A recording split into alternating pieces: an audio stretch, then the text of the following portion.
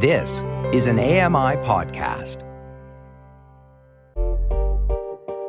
Hey, Dave Brown here. If you enjoy this podcast portion of our show, remember you can watch it live every day at 9 a.m. Eastern Time on AMI TV.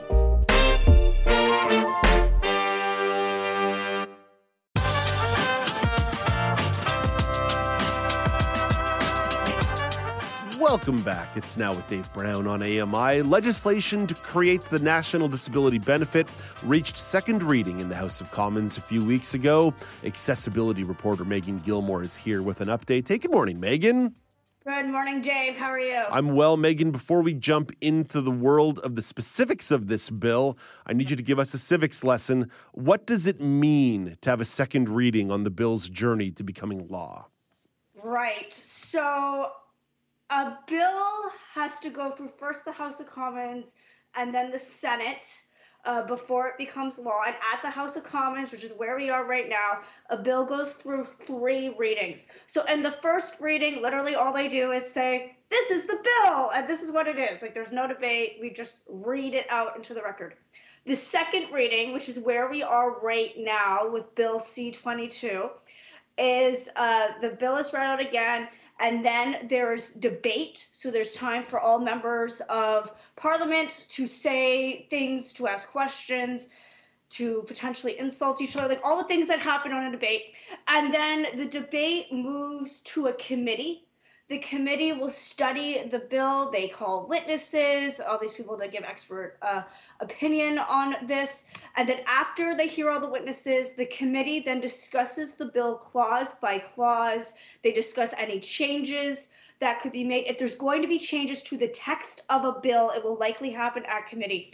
After the committee does all that, it goes back to third reading to the House of Commons, where there will be more debate.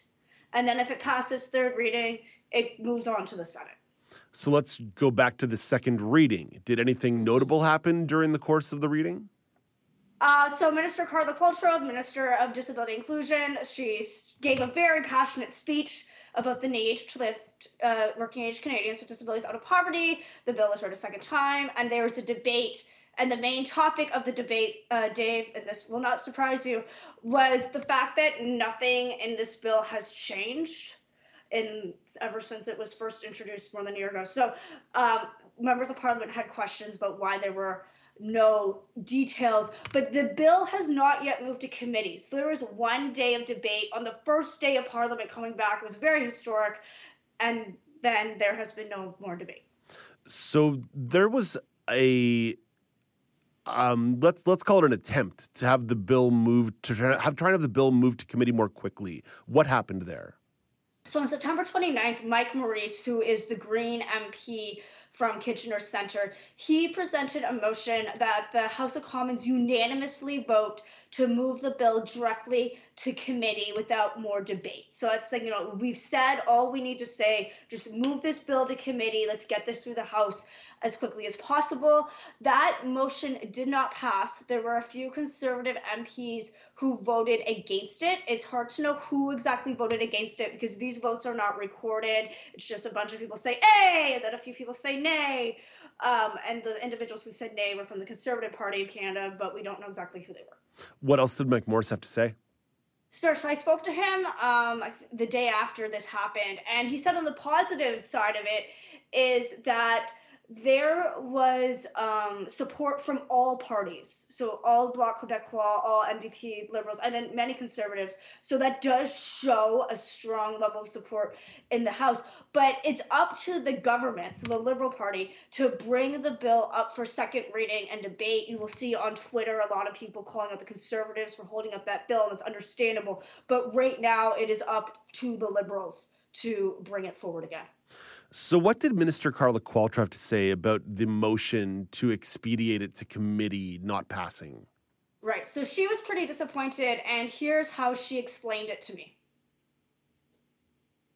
I really thought the tenor of the speeches on Monday from all parties was a consensus that we need to move this forward. And so I was very excited to have been, to see that motion be put forward, because I thought that would really accelerate the process, and quite disappointed that one party the Conservatives decided not to support that motion. It wouldn't have done anything except get it to committee where we could really dig in on this. So, Megan, we are still looking at the possibility of this advancing to committee, but we know that there are far more devils in many, many details here, because this is going to come down to negotiation between the provinces, who typically handle disability support, and the territories and the federal government. So what did Minister Qualtrough have to say about those negotiations? Right, and that's a crucial part of this benefit. And this legislation has to pass first before the provinces and territories can say, yes, federal government, we agree to all the things that you are saying about how you would like this benefit to look. So Minister Qualtrough is actually taking this time to discuss with provinces and territories other issues related to their provincial benefit programs. For example, the fact that when you turn 65, you often lose all benefits.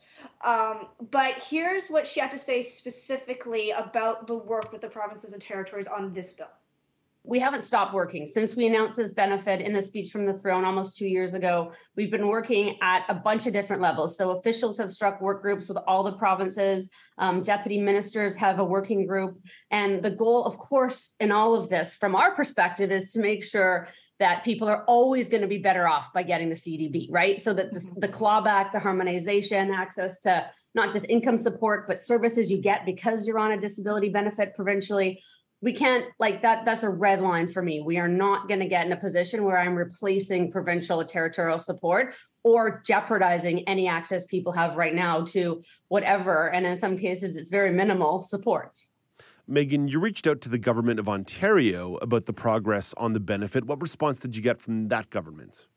Right. So to their credit, I did receive a response, and it was fairly quick.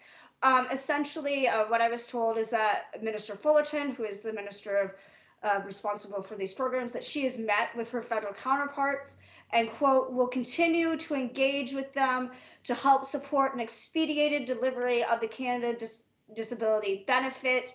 And then the statement goes on further to say that the government of Ontario understands the importance of supporting individuals with a disability, and then mentions the 5% increase to the Ontario Disability Support Program, which is a topic that has been discussed greatly on this program if you want to go back into archives. There's no shortage of that conversation, and there will continue to be no shortage of that conversation.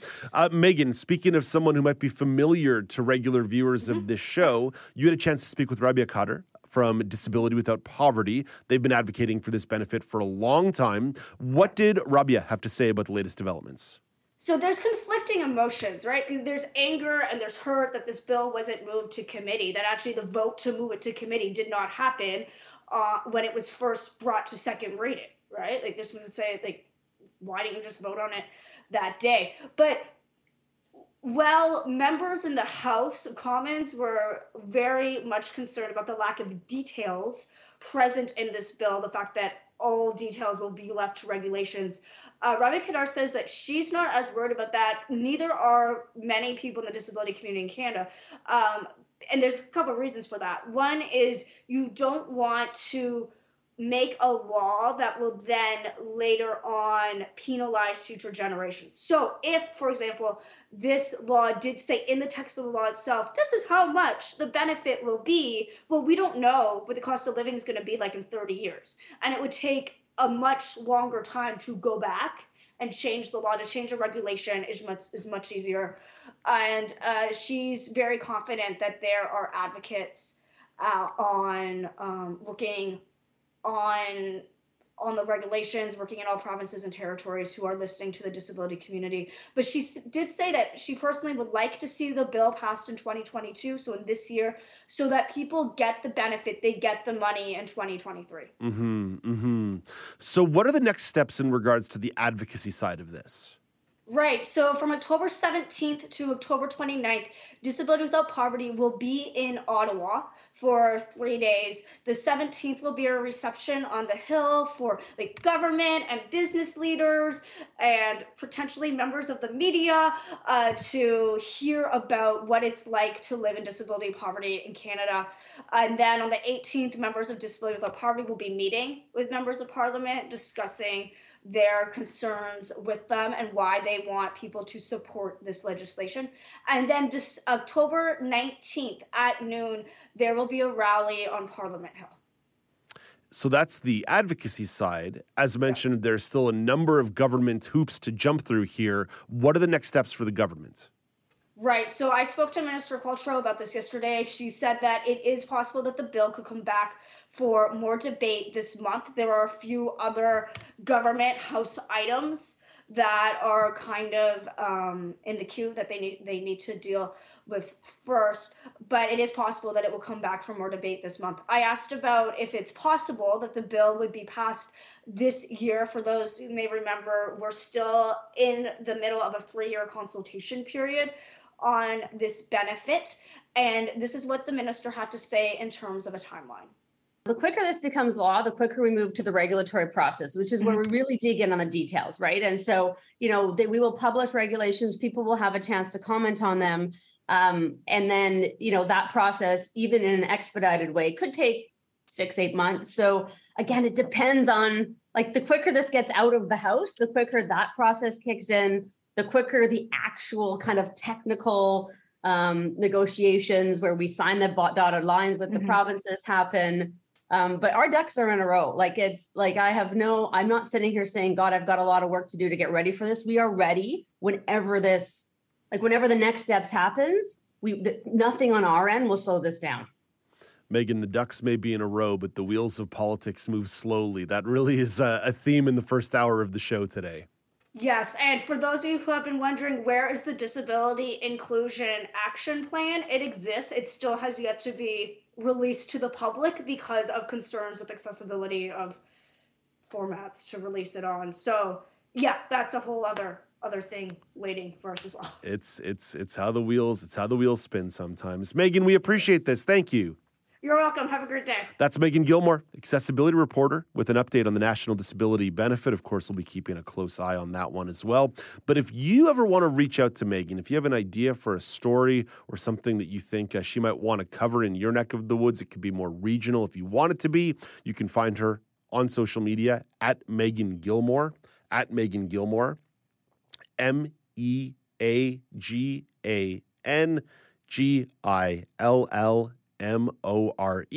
If social media is not your thing, you can always reach out to us via email, feedback@ami.ca, feedback@ami.ca, or via phone, 1-866-509-4545, 1-866-509-4545. Again, we're talking about a big tent issue there in regards to the National Disability Benefit, but we know there's all sorts of provincial disability regulations flying all over the place in Manitoba and British Columbia and Nova Scotia and Newfoundland and Labrador. We understand it can be kind of wild, and there's certainly plenty of access denials that exist around the country as well. So if you have a story that you want to share, please feel free to reach out to us on that front. Hey, Dave Brown here. If you enjoy this podcast portion of our show, remember you can watch it live every day at 9 a.m. Eastern Time on AMI TV.